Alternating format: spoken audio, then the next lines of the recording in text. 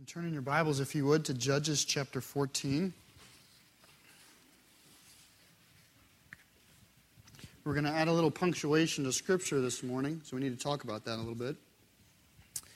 It's difficult to put punctuation into the Hebrew or the Greek because the original language lacks a lot of it.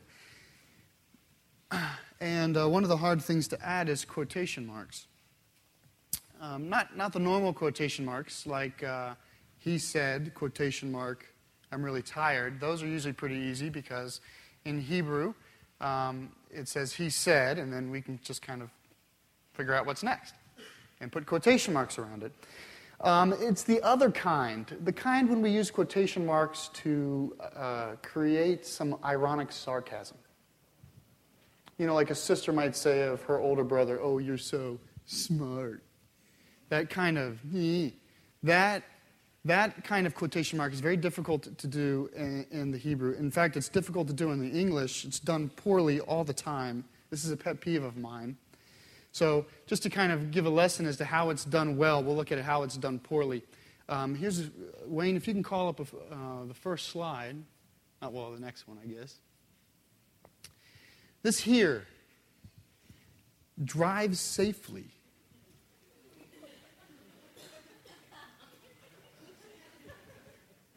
Here's another one. It says, sorry, we do not have Pokemon cards. It's a vending machine behind it. But when you do it with quotation marks, it actually sounds like you're not sorry. Sorry, we don't have any Pokemon cards. Like I got the last Pokemon cards. Sorry. That's how it sounds. Here's another one. Now, this one I don't even know what to do with. If you're under the age, and then 14 only has one of them, you need to ride with an adult. You know, people, we just use it for emphasis in these situations. It's like, you know, on email, when you underline, bold, and italicize something, and you want to make it even harder, you just add quotation marks, I guess. Here's another one. So are you really getting your oil changed? Like you bring your car here. By the way, if it's being advertised on the back of a pickup truck, it might not actually be oil that's getting changed. All right, a couple more. Your refuse is going to be picked up on Friday. Here's another one. I don't even know what to do with this one. Is it a real fire alarm or isn't it? They just put quotations around a fire alarm. Okay, one more, I think. I think we have one more. Now, you can't read this. This is a Mother's Day card, and I'm going to read it to you. It's from a mother to her mother-in-law, to her husband's mother. It says, you were the one who held his hand when his life had just begun. The one who taught him everything, who raised such a loving son. All right? It says, you were the mother he turned to with his questions and his fears, the person who was always there to guide him through his years. I am the one who took his hand to walk with him in life. Don't buy cards like this. Don't do this. Right? I am the one who took his hand to walk with him in life. The one you lovingly embraced and welcomed as his wife. I don't know if this is like if she really hates this lady. I am the one who is grateful now for the job that you have done, blessed with a wonderful husband, the man that you call your son. This is done poorly. These are all poor examples. Do not do these of how to add quotation marks. Because when you're not trying to quote text, if you're not trying to translate verbatim language on text, you're adding sarcasm, like kind of ironic sarcasm when you do this. Well, it's very hard to do in the Hebrew, and the translators will almost never, I want to say never, I've never found it that I can recall, they will almost never add ironic, sarcastic quotation marks because it's a gamble. It's difficult to know interpretively what is the narrator implying with the word. But today, it's left to the expositor sometimes to draw the irony out, not the translator. And so today we're going to look at a few of these kinds of places where the irony comes out of the text in the life of Samson. And we're going to do that through Samson, chapter 14. I got to get there now. And we're going to move fast today. We got to do 14 and 15. And we're going to just kind of really just progress right down the text, step after step, and kind of deal with things as they come, and then kind of try to maybe wrap up a big idea at the end. So there's going to be little lessons being taught along the way, and then hopefully something that kind of has the whole text in mind. By the way, I've been thinking about it. What's a good way to think of Judges and Samson? Imagine it is the comic book of Scripture. It's so over the top and in living color, and boys love the book. That's what Judges is. It tells stories in epic fashion. And so today you're going to be when we read Judges, you're going to see things that are over the top. And I think the narrator is enjoying kind of bringing you into a comic, a Marvel comic. I mean, Samson would be one of those kinds of offhanded heroes, wouldn't he? All right, let's read 1 through 7 of chapter 14. Samson went down to Timnah and saw there a young Philistine woman. When he returned, he said to his father and mother, "I've seen a Philistine woman in Timnah. Now get her for me as my wife." His father and mother replied, "Isn't there an acceptable woman among your relatives or among all our people? Must you go to the uncircumcised Philistines to get a wife?" But Samson said to his father, "Get her for me. She's the right one for me." That right there, the right one, that's one of the first places where I would say, she's the right one for me. He hasn't actually even talked to her. His parents did not know that this was from the Lord, who was seeking an occasion to confront the Philistines, for at that time they were ruling over Israel. Samson went down to Timnah together with his father and mother. As they approached the vineyards of Timnah, suddenly a young lion came roaring towards him. The Spirit of the Lord came upon him in power, so that he tore the lion apart with his bare hands, as he might have torn a young goat. But he told neither his father nor his mother what he had done. Then he went down and talked to the woman, and he liked her. You see, at the end, she's the right woman for me, and at the very end of that reading, you're like, this is so male, And by the way, after he got to know her, she was nice also, is what the text says. She's the right woman for me. And then later he's like, score. She has a good personality too. That's Samson, people. This is who we're dealing with here. Well, there's something really significant that happens in the 4th verse, and I want to kind of bring it out here. There's 2 things in this section of the reading I want to bring out. The first is in the 4th verse. You have this parenthetical statement. Remember I said it's difficult to add punctuation in Hebrew. Something like a parenthesis. You can imagine the translator spending a lot of time over these 2 little things. Do we put these in the text? Because it couches the language in a special way. But what this is very rare in the Bible. When the storyteller actually stops telling the story and kind of peeks around the curtain to the listener and actually talks to you. That's what he's doing. So he's telling the story about Samson and the woman from Timnah and his parents, and then he does this. Psst, by the way, this is what he's doing. He's saying to the reader, by the way, his parents have no clue, but God's really orchestrating the whole thing, okay? You got it? That's what he just did. And when that happens, that's like a big deal. This is a big deal.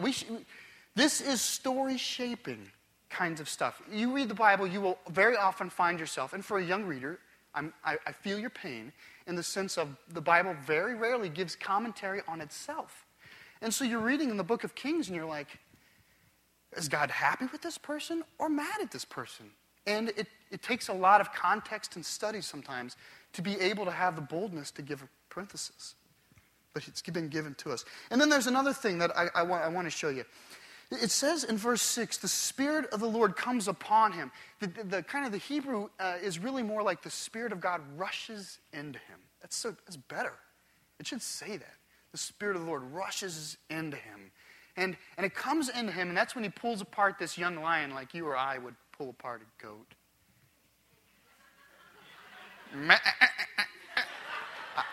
It's over the top, people. It's over the top, all right? It's a comic, okay?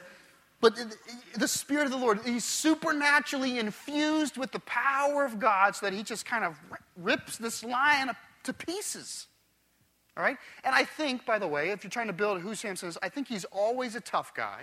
He's always a tough guy, but then superhuman, supernatural power comes upon him at particular occasions that kind of transform him from tough guy to heroic legend. Okay? That's what's going on. Let's keep reading. 8-14. Sometime later, he went back to marry her. He turned aside to look at the lion's carcass. It was a swarm of bees and some honey, which he scooped out with his hands and ate as he went along. When he rejoined his parents, he gave them some, and they too ate it.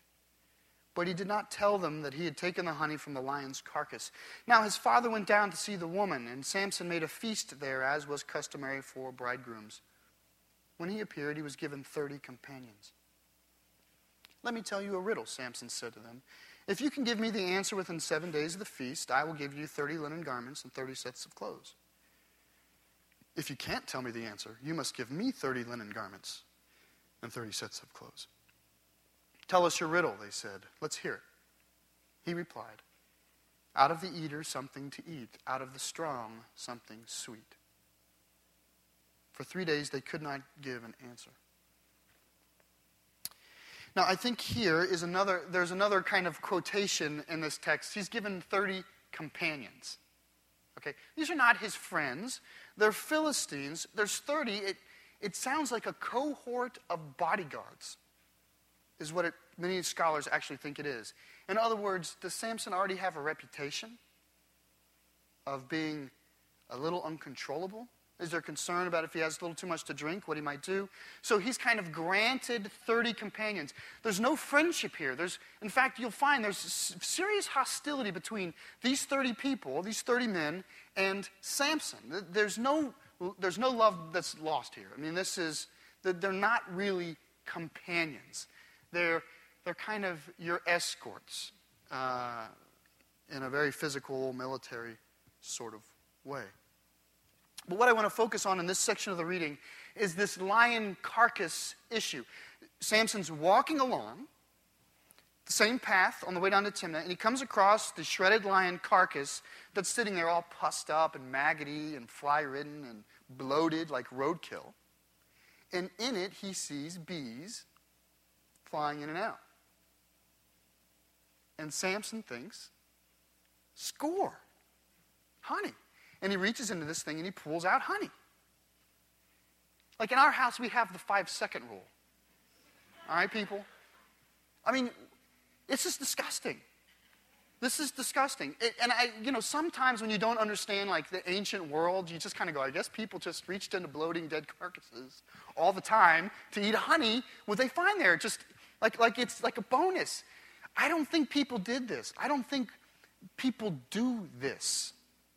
And in fact, no good Hebrew would do this because this is ceremonially unclean. Hebrew, this is not, forget the Nazirite vow never to touch anything dead, right? Just among the regular Hebrew community, you could not handle death like this. And anything that did come into contact with it became unclean. I'm not talking like you kill a chicken to eat a chicken, but the kind of festering carcass death that we're looking at, the roadkill death, you can't have that. That can't be in contact with you. There is a sense here that to the Jewish readers reading, they're watching Samson becomes unclean. They're seeing someone who has no regard or knowledge or care for the law of God. And in fact, it's painted in such a way that you feel like maybe he doesn't even know. Because if he was really just breaking a law and being somewhat sinister about it, it's a little surprising to see him go and make his parents unclean as well. Right? He sees his parents and he says, hey, have some honey. That seems exceptionally sinister if he knows. What seems to me to be the case is because the story is really a story about the culture. It's about the culture that would build or bring up a Samson the way he is. This is more of a story of saying they've lost touch with God's instruction. If you are in the tribes of Israel, reading the record of the judges, you'd walk away going, do these people know what it means to be Hebrew? And at a spiritual level, I think this image, okay, this image of Samson reaching into this line and drawing out honey, to me, this typifies his life. If I was a great artist and I was commissioned to make a stained glass window for a cathedral on the judge of Samson, it would not be Samson pushing the pillars of a Philistine temple down. It would be Samson elbow deep in the rotting carcass of a lion drawing out honey. Samson is the kind of person who, when he sees something he wants, when he sees something that's going to give him pleasure, he doesn't care if it's living in a body of filth and decadence. That's his marriage. He's the kind of person who can kind of look past the decay and the death and the decadence and the wickedness and the corrosion and all of that filth and kind of say, but there's something in there that I want for myself. This is symbolic of the life and soul of Samson, someone who will make himself deeply unclean in order to fill his belly with a momentary pleasure. Do you do this? I'm going to rephrase that. How do you do this? Of course we do this. Our culture's not all that different. I want to know, how do we, but ask it for yourself, how do you make a practice of seeing something you want and blinding yourselves to the fact that its habitat is the wickedness of this world? It's going to give you pleasure for a time. It tastes good for a time, and you're willing to kind of look past the filth and the decadence and the death that is surrounding it on every side.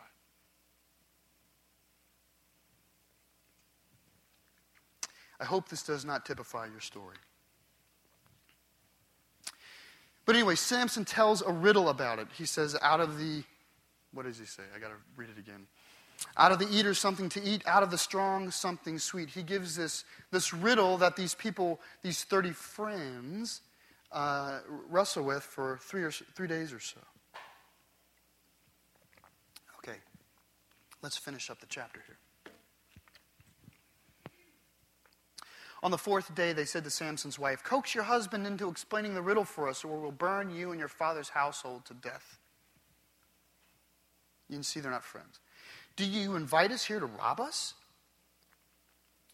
Then Samson's wife threw herself on him, sobbing, "You hate me. You don't really love me.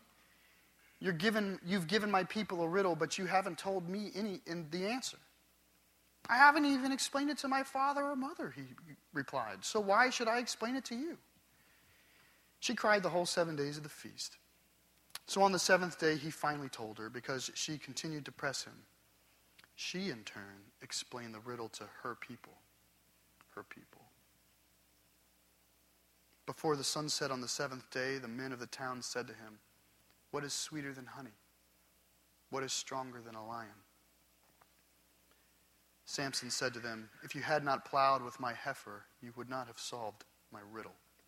Which, by the way, sounds as rough in the Hebrew as it does in the English. Then the Spirit of the Lord came upon him in power, and he went down to Ashkelon, struck down 30 of their men, stripped them of their belongings, and gave their clothes to those who had explained the riddle. Burning with anger, he went up to his father's house, and Samson's wife was given to a friend who had attended him at his wedding. So he's swindled. He's cheated out of this riddle, and he is ignited with this anger. I mean, does it seem like a quid pro quo, once being cheated on this, to go down and kill 30 Philistines, strip them of their clothes as honest payment? This is Samson. He has this sense of anger, but the odd thing about it is God uses this anger. Was God at work at all when he went down to Ashkelon? Yeah. He's in a fury. He goes huffing and puffing down to Ashkelon, and the Spirit of God rushes into him and empowers him to slay Philistines. We got to keep our eye on that. Let's keep reading. Let's watch his temper 1 through 5. Later on, at the time of wheat harvest, Samson took a young goat and went to visit his wife. He said, "I'm going to my wife's room." But her father would not let him go in. "I was so sure you thoroughly hated her," he said, "that I gave her to your friend. Isn't her younger sister more attractive? Take her instead." Samson said to them, "This time I have the right to get even with the Philistines. I will really harm them." So he went out and caught 300 foxes and tied them tail to tail in pairs. He then fastened a torch to every pair of tails, lit the torches, and let the foxes loose in the standing grain of the Philistines. He burned up the shocks of the standing grain together with the vineyards and the olive groves. It's the comic book, right? It's over the top. I mean, and his anger is over the top. He's infused with this anger. And it does appear, by the way, because we're thinking, are they really even married, right? It's the seventh day. They didn't really consummate. No, the text says it's his wife. You'll find out later that even the Philistines seem to behave as though that father-in-law had made a pretty serious mistake. But Samson reacts as though it's a community sin. Like, your community has so little regard for the bride price paid or the ceremony that I sponsored or any of this that you run off and you give her away? I mean, I can identify with the father-in-law. He looked pretty mad. Killed 30 Philistines, you know. And it's so Samson. You know, he goes away, he gets over himself, he remembers how attractive his wife was, and he happened to like her too after they visited. And, you know, he's bringing his, apology, instead of a bouquet of flowers, new goat, down to kind of smooth things over, you know. And then he comes out to find this out. And as a result of the anger, the anger of Samson escalates, the kind of epic of revenge escalates, and now he hasn't just killed 30 Philistines, he has destroyed the livelihood of the Philistine town. All right, let's keep going. 6 to 8. When the Philistines asked, "Who did this?" they were told, "Samson, the Timnite's son-in-law, because his wife was given to his friend." So the Philistines went up and burned them, her and her father, to death. Samson said to them, "Since you've acted like this, I won't stop until I get my revenge on you." He attacked them viciously and slaughtered many of them. Then he went down and stayed in a cave in the rock of Etam. The Philistines went up and camped in Judah. I'll just read to 13. Spreading out near Lehi. The men of Judah asked, "Why have you come to fight us?" "We've come to take Samson prisoner," they answered, "to do to him as he did to us." 3,000 men from Judah went down to the cave in the rock of Etam and said to Samson, "Don't you realize that the Philistines are rulers over us? What have you done to us?" He answered, "I merely did to them what they did to me." They said to him, "We've come to tie you up and hand you over to the Philistines." Samson said, "Swear to me that you won't kill me yourselves." "Agreed," they answered. "We will only tie you up and hand you over to them. We will not kill you." So they bound him up with new ropes and led him up from the rock. You see, again, the continued escalation. He burns the fields. They burn the wife and father-in-law. He slaughters them viciously. They array an army. They go on the offense. They set up, spread out, and encamp in the land of Judah. And then one of the great tragedies of the whole story happens here, which is the tribe of Judah, who is under the oppression of the Philistines, go to their deliverer so that they can deliver him into the hands of their oppressor. Do you see the irony here? The Savior of Israel is hiding in a cave. And the tribe of Israel comes to him and says, "Look, you're causing us problems." I wonder how often the church has behaved this way at some level or another, where we would just as soon not make ripples in our culture. We would rather be, and I'm not saying we necessarily HBC, but how often in the lives of the church and in the Western church that we're familiar with, would we prefer to kind of live beneath culture and in mediocrity rather than actually rising up and being faithful. You'd think at this point, if the Judahites knew that Samson was a deliverer, right? He certainly hasn't painted that. He's a brigand who's hiding in a cave. But if they knew that, you would hope at the very least that now they'd say, is this our time to rise up and to throw off the yoke of our oppressor? But there's at a place right now where they are so culturally sad and sick that they're not looking for a deliverer, and their deliverer is hiding in a cave because he has no purpose. If only Samson were a better man and Judah were better people. This whole section needs quotations around it. I'll read 14 to 20.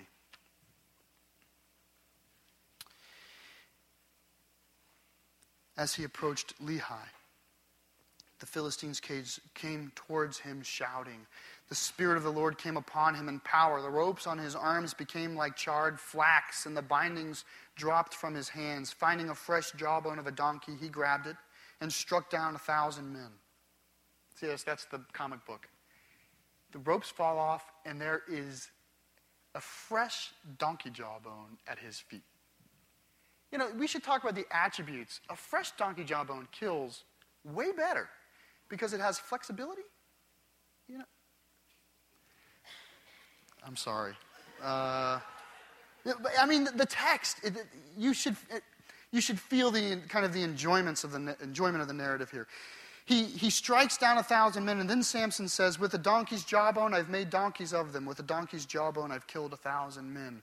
When he finished speaking, he threw away the jawbone, and the place was called Ramath Lehi, which means Jawbone Hill. Because he was very thirsty, he cried out to the Lord, "You've given your servant this great victory. Must I now die of thirst and fall into the hands of the uncircumcised?" Then God opened up the hollow place in Lehi, and water came out of it. When Samson drank, his strength returned, and he revived. So the spring was called En-Hakkore, and it is still there in Lehi. Samson led Israel for 20 years in the days of the Philistines. The whole verse 20 should be in quotations. This is what it means for Samson to lead. Now, he strikes down 1,000 men with this jawbone, and then it's almost as though he sings. You can almost imagine it as a chant, or, he is a bit of a riddler. This song, does this song sound like a great song of deliverance? Like when we think of Moses crossing the Red Sea and Moses writes a song of deliverance. Does it sound like this? No, it sounds like praise be to the Lord. For his horse and his rider he is hurled into the sea. When Hannah, who's been barren her whole life, gives birth to Samuel, as the Lord had said, and she writes a song about it. Does it sound flippant like this? No, she praises the God who is her deliverer, is what she says. But when Samson, who is infused by the power of the Holy Spirit, when he comes upon and slays, does he identify God in the deliverance that he just experienced? What's the text say?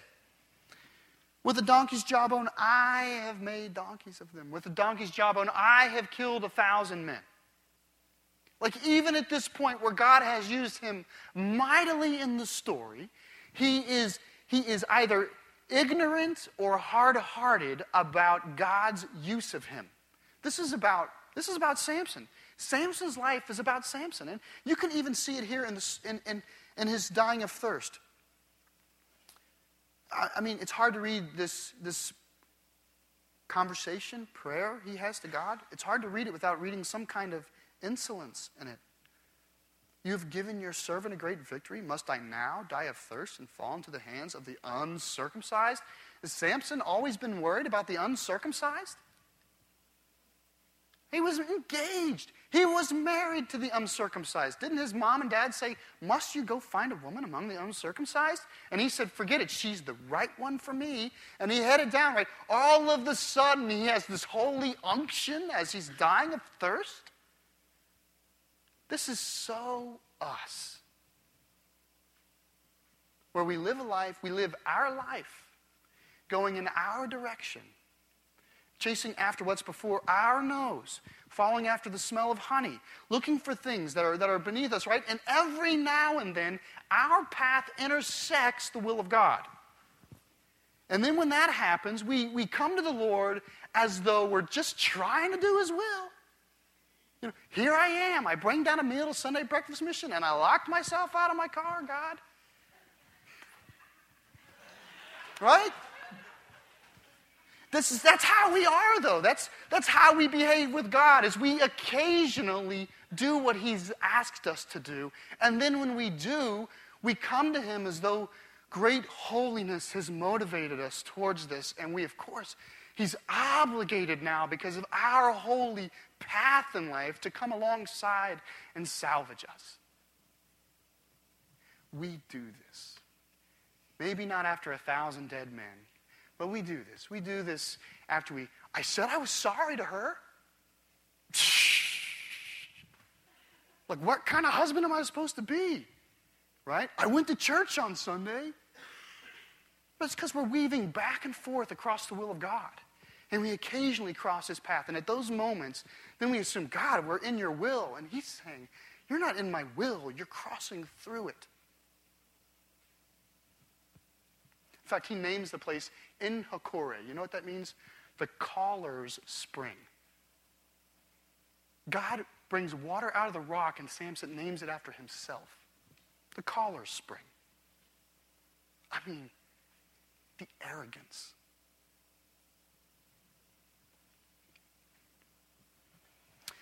The whole thing makes you wonder. By the way, it's just beautiful in my mind when I see this and I wonder, why does God do this? I am reminded of how loving God is and that God has a plan. And this is, in fact, the big point of the story. Do you remember verse 4? When the narrator pulled the curtain up, he said, "Psst, by the way, this is all a big scheme to get Samson involved with the Philistines. His parents don't know that, but you do." Now we're sitting here at the end of the 15th chapter, and it's all fully unfolded itself. Why did Samson kill 1,000 men? Because they came after him. The Philistines came after him when he was hiding in the cave of Etam. But why did they come after him in the cave of Etam? Because he viciously slaughtered many of them for the burning of his wife and father-in-law. But why did they burn the wife and father-in-law? Because he burned their fields with the foxtails tied pair to pair and tied to a torch. But why did he do that to the foxtails? Because they had given his wife to another uncircumcised Philistine, even though he was legally married to her. But why did they do that? Well, because he went down to Ashkelon and killed 30 Philistines in a rage of anger and gave their clothes to everybody. But why did he do that? Because they cheated him out of the riddle. But why is he even in the riddle? Because he's being married. Why is he married? Because he's attracted to this woman. And why is he attracted to the woman? Because God had a plan. You see this? This is one story. This is the story of someone who does God's will on intersection. He's doing what he wants, but he is as much a part of God's riddle as everybody else is a part of his riddle. I'll say it this way. Your life is your life, but it's God's story. You can do whatever you want to do. Okay, Christian, non-Christian, I don't know who you are. You can do whatever you want to do with your life. It's your life. It's your will. It's your life, but it's God's story. And if you think that you're going to circumvent his sovereign power, you're enmeshed in a riddle.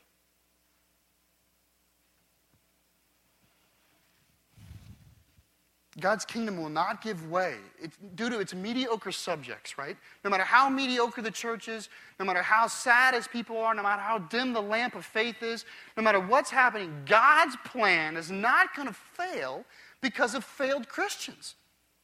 This is the beauty of God's power, is it's not resting and waiting on our effectiveness. God has won the victory. The victory has been won. We have been given the right through decision to participate in the victory, but God is sovereign. And I know Judges is a comic book, and it's not the place to have a great, deep theological discourse about the sovereignty of God and the free will of man, but I should say this, but the story of Samson gives us helpful imagery as to how these two relate. It's just helpful. It's not comprehensive, it's not deep and theological, but it's helpful. It's helpful. Like Samson, God doesn't go around transforming uninviting hearts. You hear this? Those of you who would not consider yourself Christian, God is not going to come around and uninvited crash into your soul and flip your heart around. It's not going to happen. If you're waiting for the magic, it's not going to happen because your life is your life. Your decision matters. Choose you this day.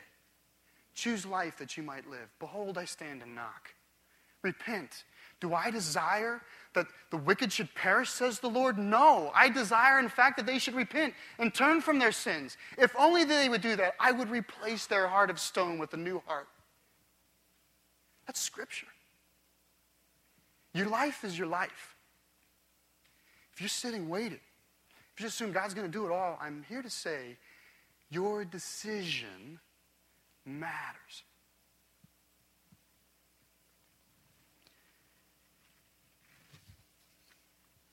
Free will is God's way of saying your salvation depends on your decision. Not your birth, not your friends, not where you're sitting this morning. Not the ordinance here, not the elements of the ordinance, or the date you were baptized, or how it felt, or that one time you felt good about your story. Your life, your situation, your salvation is dependent upon your decision. Sovereignty is God's way of saying mankind's salvation is dependent upon my decision. Free will is your life depends, your salvation depends on your decision. God's sovereignty is the life of mankind. Salvation for mankind is solely dependent upon my decision. The salvation of mankind is not dependent upon what you did or some kind of thing you've contributed. It's God who saw the wickedness of man and chose to love and return rather than judge outright. It's God who saw the unfitness of mankind to save themselves and so send his Son. It's God himself who got off his throne and crawled down onto earth. He came down into earth, like down into Philistia, and he lived out the life so that there might actually be one perfect God-man who could in fact be worthy to bear the sins of the earth. God did all that. We didn't do that. Our salvation is dependent upon a sovereign God. God doesn't need us for that story. God gave us that story so that we might turn and repent and be healed of our sins. That's what the sovereignty of God is. Free will is your salvation depends on your decision before God. Sovereignty is the salvation of the universe depends on his decision. We make no contribution to the galactic war between good and evil. God has won that through the power of his Son. My question this morning is, are you a Christian or are you a Christian? Right? Are you in the will of God, or are you intersecting the will of God at a convenient time on Sunday morning at the end of July? As we take communion this morning, as we take the Lord's Supper, this is what I would encourage you. I would encourage you first and foremost to be honest before the Lord. Okay, nobody else watches. I know I've been where you are, and I know everybody's always worried about, did someone see how much I put in the offering plate, or someone know if I'm praying too loudly or whatever. Nobody's looking at you. Right? Everybody's worried about themselves right now. So you just worry about yourself. Be honest before the Lord, which means if you know God, enjoy the forgiveness and the blessing and just the sacred righteousness that comes from his sovereign work. This is his body and his blood that has been given to you. He's not extracting your body and your blood. He's giving his. And enjoy it. Allow this to be a time of worship and celebration and solemnity. But if you are outside the decision, be honest before the Lord. Let it pass. Let this time be an opportunity to reflect. What is the weight of the decision that sits before you? You know, some of you think, well, I haven't made the decision yet. That is a decision, and that's a no. There is not a yes and a no, and I'm waiting to make the decision. We're born no until we yes. allow the weight of that just to sit as you observe. And you're allowed to pray, even outside the faith. You're allowed to pray, Lord, if you're there, come to me. Lord, if you're there, soften my heart. Lord, I invite you to work. I just encourage you to take time to do these things before the Lord as we enjoy the Lord's Supper together.